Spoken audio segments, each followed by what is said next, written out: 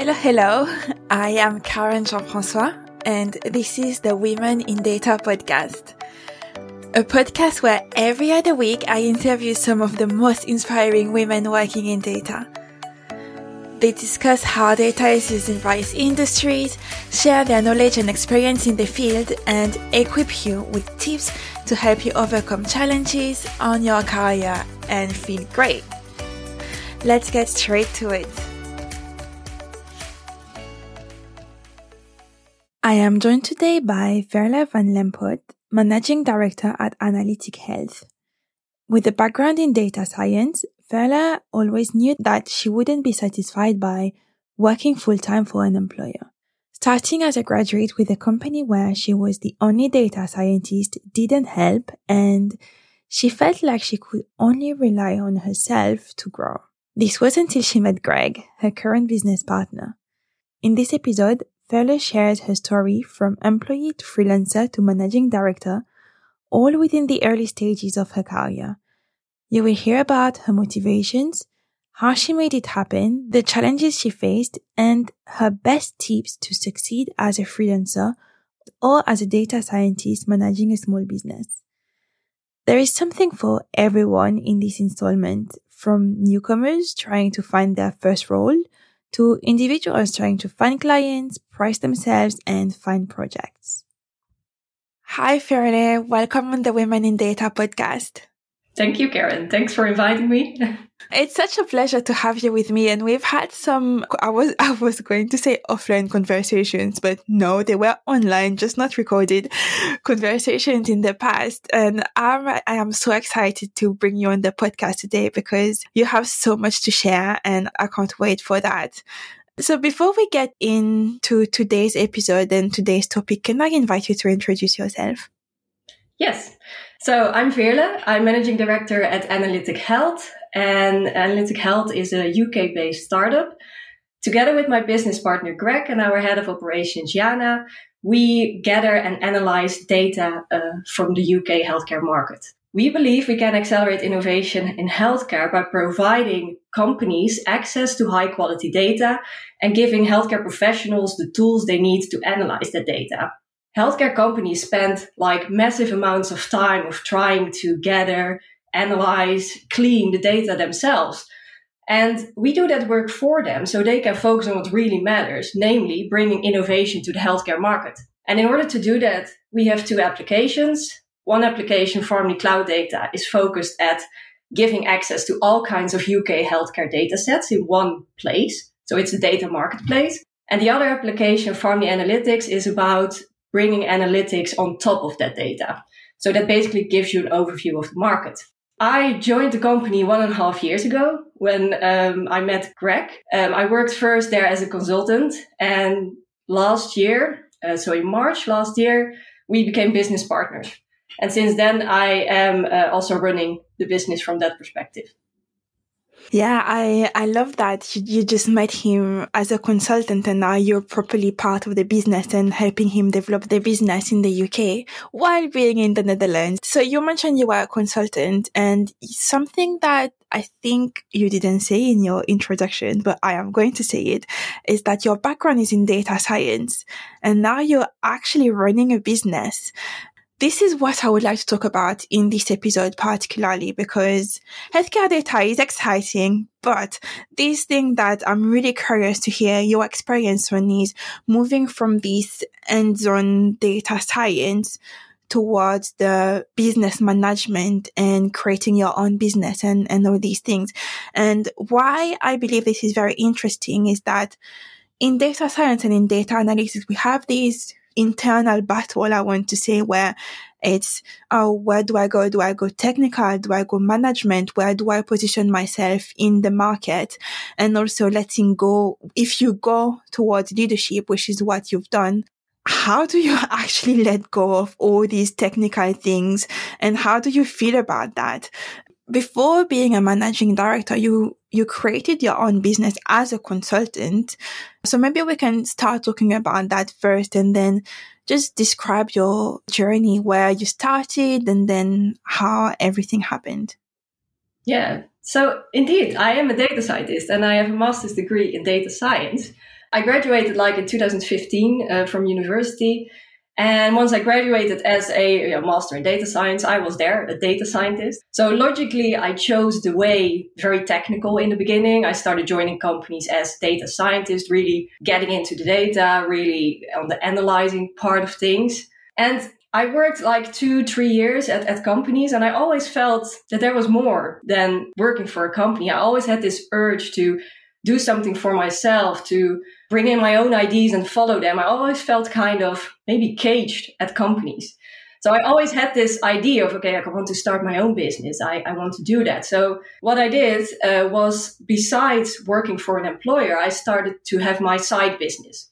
So in this side business, I started to do some freelance work with regards to data science, still being very technical. So I helped other companies or people with their projects. I learned them how to program. I did mentoring kind of things, like doing that on the side. And while doing that on the side, being at an employer, I had kind of financial security to actually do that. And on the other hand, I built up a client base of people that I occasionally worked with, like a couple of hours per week. Sorry, I'm really curious to hear about, because you were doing that as a side business. How did your company, so the company you were working for, react to that? Yeah, so obviously I told them that I was going to do it, and we just made up an agreement that it was okay to do it. I was not allowed to do it for companies that were direct competitors of the company where I worked with at the time. That makes kind of sense. But I wasn't doing that at all, so that was not really an issue. And they always supported it because, and I think every employer should, these side projects that your employees are doing help them to professionally expand. They help them to gain experience. They help them to gain fresh insights on problems, which might actually help the company itself as well. So I think it was great that the company that I worked for at the time also gave me the freedom to like explore other things besides doing my day-to-day job. So I was very lucky to be just able to do that. Yeah, and I couldn't agree more. It's a bit like me. So it's a bit different because podcast is not a business for me, but, well, not at the moment, at least.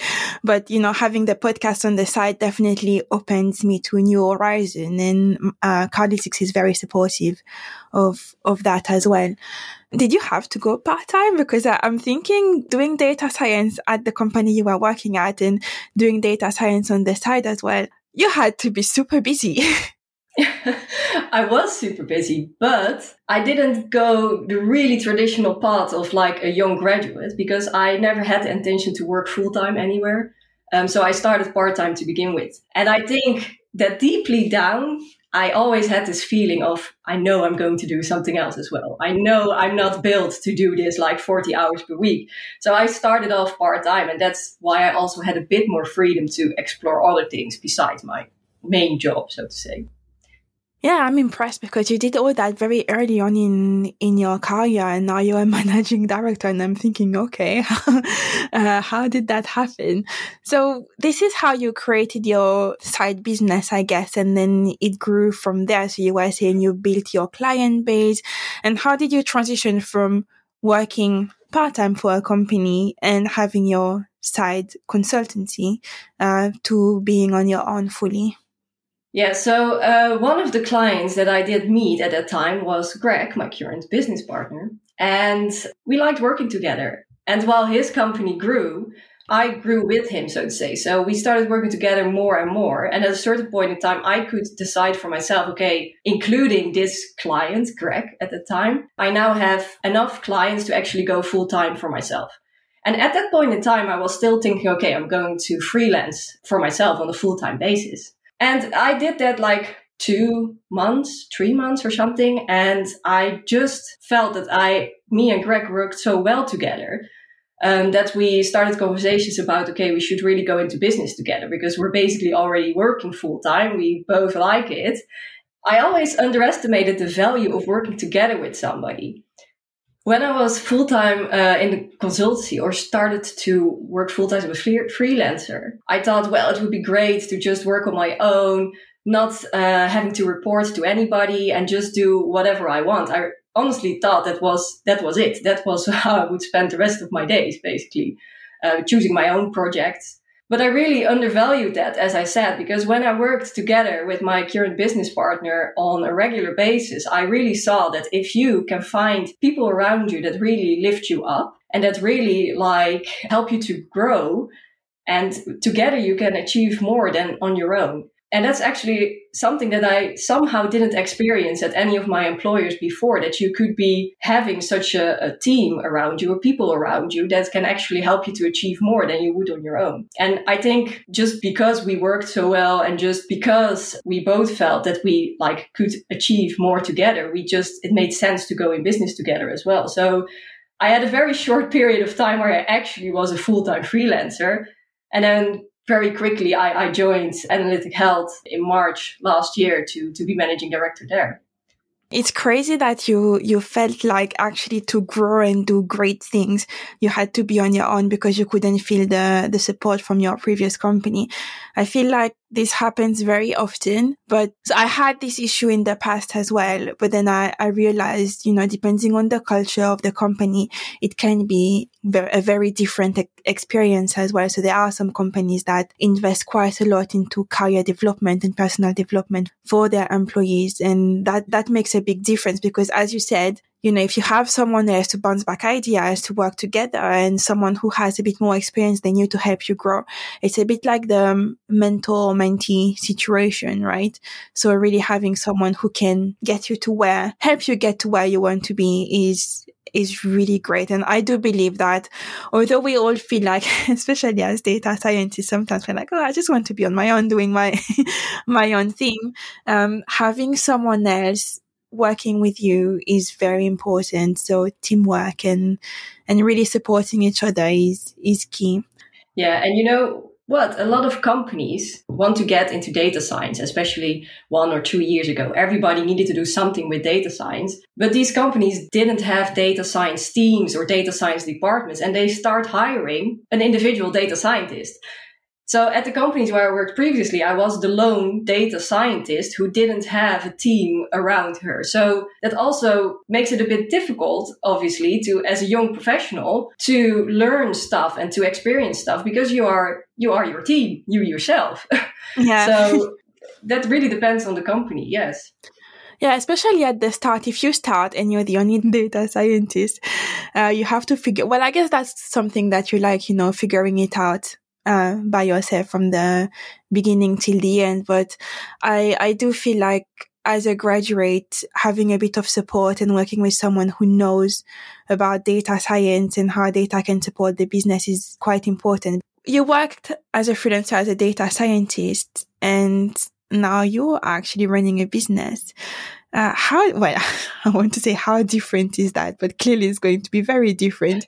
But if you could tell me how you experience the differences and how that feels for you as a data scientist. Yeah, so I think working as a data scientist, my tasks were very focused. It was namely doing data science. And while that is not as specific, you kind of know what that entails, namely modeling data. In most of my roles, it was also gathering and cleaning data. But it was all about working with data, developing, being behind your computer, etc. Today, when I'm running a business as a managing director, I obviously have a way more diverse task set because I need to run a business. I'm involved with strategy. I'm involved with marketing, with finance, but also still part development, but also managing other developers. So it's a very diverse combination of managing things in general and doing still a bit specific things. I mean, we are still in the startup phase of our company, which means that a lot of the things that we do, we need to do ourselves. So like all the small stuff that you normally would have a team for, or like individuals who would do things for you, you need to do that on your own. So every hour basically is different. And I can do everything as broad from, okay, one day we have a strategy meeting about what are we going to do next year with the company. And the next day I'm working on a model, like really machine learning. And then the other day I'm building an app. So it's like very, very different every day. And that means you're still quite hands-on a bit on data science. Yes, I'm still hands-on. So there are still days that I would program myself or that I would build apps or, really getting into the stuff.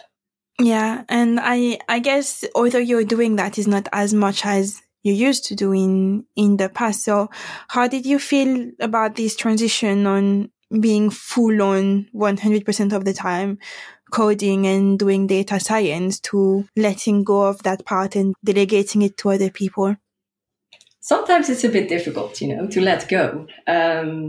I think especially when you're just starting a business, especially a business that is growing, you feel at the beginning it's very difficult to let other people handle it because it's kind of your baby and your thing. So it's very difficult to let stuff go. So you end up doing everything yourself and then you're working like 10, 12 hours per day. So yeah, I think growing as an entrepreneur and growing as a business owner, you need to learn to let go of certain stuff and indeed delegate to other developers or just make room really for other people to help you out, to really let your company grow. And sometimes that is still difficult. I'm sometimes also wondering, I call myself still a data scientist, but I'm not sure if that's the case anymore because I'm not. I'm a business owner and I'm not a data scientist. I have the knowledge of a data scientist. I sometimes still do things that a data scientist does. But the majority of the part, I'm just running a business, and that's not being a data scientist, really. Yeah, so you run a data science business. Yes, you could call it that. Yeah. So in your journey, what kind of challenges did you face? So you touched on when you started working, being the sole data scientist in your team and feeling a bit isolated and not as supported as you would have liked, feeling like you were a bit limited in what you could do. But what other challenges did you face? Yeah, I think the main challenges were the lack of support, like being involved in companies that don't know that much about data science yet, and then still doing something with data science. That feels a bit alone as a data scientist. And I think it would be great if, as a graduate, you spend some time doing some research at the company that you're going to work with about, okay, what is the environment like? Are there any other data scientists? Are there any other more senior people that I can learn from? And I didn't do that at the beginning. I was just like, ooh, nice company. Oh, this seems like a great role. Let's do that. I wasn't really thinking about that. So that was a major challenge when working for an employer. Then there are obviously tons of challenges I had faced when I was a freelancer and now when I have my own business. I think as freelancer, you have challenges, okay, where to find people, where to find clients. Also, how do I price myself? How do I value myself? What I'm going to ask. And then now as a business, it's also, you have challenges like, okay, what is the best growth strategy for our company? Where do we need to go? How do we focus? How do we make sure that we get not caught up in day-to-day business, but also still work on our longer-term goals? Really a ton of challenges and not everything you can overcome like within a week. It's good that you recognize them and that you work on them, but it's also a work in progress to actually overcome these kind of challenges. You constantly need to look at, okay, what can I improve? How can we be better? But you will never be challenge free, ever. Challenge-free life sounds like a dream, but then if there is no challenge, you can't grow, right? And I would like to touch quickly on the, valuing yourself and pricing yourself. But before I get into that question, just something I would like to come back on is when you mentioned the fact that graduates should really research the company and then find out what kind of team is there. At the moment, when this episode is live, maybe it will have been ready. I'm working on building a 3 hours workshop for university students. And this is part of it, so really understanding what kind of business you're getting into, because it just feels like, okay, I'm going to work. They're recruiting a data scientist. That means that they know what they're doing. Not everybody knows what they're doing with data science. And very often, if you join a small business, particularly, you might have to work with people who don't know anything about data science. They don't have a background in data science or data, and they haven't touched a database, for example. And that can be quite, I guess it depends on your personality and what you want to do, but being aware that there is a possibility that you're going to have to figure everything out and educate people in the business. So yeah, sorry you had to find out the hard way, but it's very impactful that you're actually sharing that here so that people who are aspiring to start a career in the field know that this might be the case. So research where you're going and what the team looks like. But back to valuing yourself.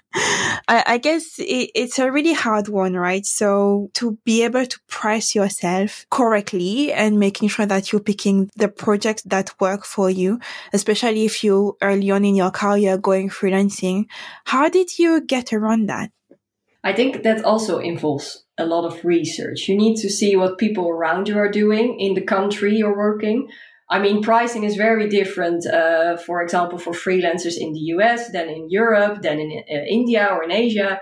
So you need to do some proper research in your own market. What's like the general pricing for a consultant? And then you can get some kind of range. But I think the mistake that a lot of people make when they start freelancing is thinking, okay, I need a job. So if I set my price as low as possible, then the jobs will come on its own. And I do a lot of work for not so much money, but that's okay because it's just a starting phase. I don't really agree, especially in the field of data science. Work that's being done there is valued and it is a high value work that you're doing. So you should price accordingly. And I actually think it's a bad image for yourself if you're just selling yourself for, let's say, very cheaply, because that means that you also don't value the work you're doing, apparently. So don't make the mistake of doing that too low. Also, don't pick a price that like the top consultants with 20 plus years of experience set, but take a decent price, not too low, not too high, but a good average. And do some research about it. Talk to other freelancers in the same market. Also talk to other companies perhaps and find out what they are paying on average for a freelancer. And that will give you a good range of where to start. As a freelancer, you also might be very tempted to say that everything that comes along on your path, like every project, every client, that you feel that you need to say yes, because after all, you're just starting a business and you need to grow it and you don't have the financial freedom yet to say no. But do pick out the things that really suit you instead of just picking everything that comes at you, because you know where your strength lies. And if you choose projects where your strength doesn't lie, or projects that you're not really passionate about, that will eventually show in your work. Plus, it will make your work less enjoyable. So you can be picky, For example, in the beginning, I really don't like statistics. But I'm a data scientist, but I don't like statistics. And when I was just starting with freelance, a lot of people came to me with like very statistical questions or projects involving heavily statistics. And I kind of felt that I needed to say, yes, okay, let's do that, because I can. I have a proper statistical knowledge. But did I enjoy it? Nah, not really. So if I would go back, I wouldn't do that again, because it also hurts kind of the passion and like the purpose of why you're doing it. So you can be picky with regards to price and to content. Yeah. And if you're doing something you're not enjoying, then it's not long until you're going to think that maybe this is not what you should be doing, right? But that's super interesting. And I love the fact that you openly admit that you don't like statistics. Data science has so many different branches. I guess you can do so many different things in the field, and knowing that, okay, statistics is not the one for you, you have to do something else. It's great that you are able to identify that and actually own it.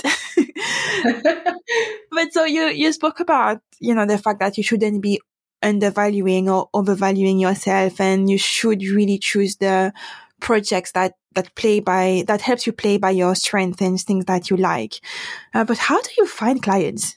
Well, where you can find clients in today's world, online, obviously. But then there are different ways. I think LinkedIn was of huge value to me, just because by using LinkedIn a proper way, so also creating content on LinkedIn, you can show what your expertise is and where your strength lies. And if you do that in a consistent way, so you consistently post like real content on LinkedIn, you will get people who value that and who see, okay, apparently she knows something about this and this. And you start having conversations with people or just connect with people. It doesn't necessarily need to lead to a contract straight away, but building your network with people around you in the same field or people who have interest in data science can help a lot. And then I was also active on like these platforms. You have freelance platforms. You have them in every country for a country specific. But you also have like these general platforms like Upwork, for example, where you can find jobs. It's a very competitive market on there. So it is difficult to get the right jobs there. But with a little bit of investment, you could also find good jobs on those platforms. And that's how I, like, client by client, build my client base, really. Because it is true that if you do something for a person or a company and they like what you're doing, then the next time they will ask you again.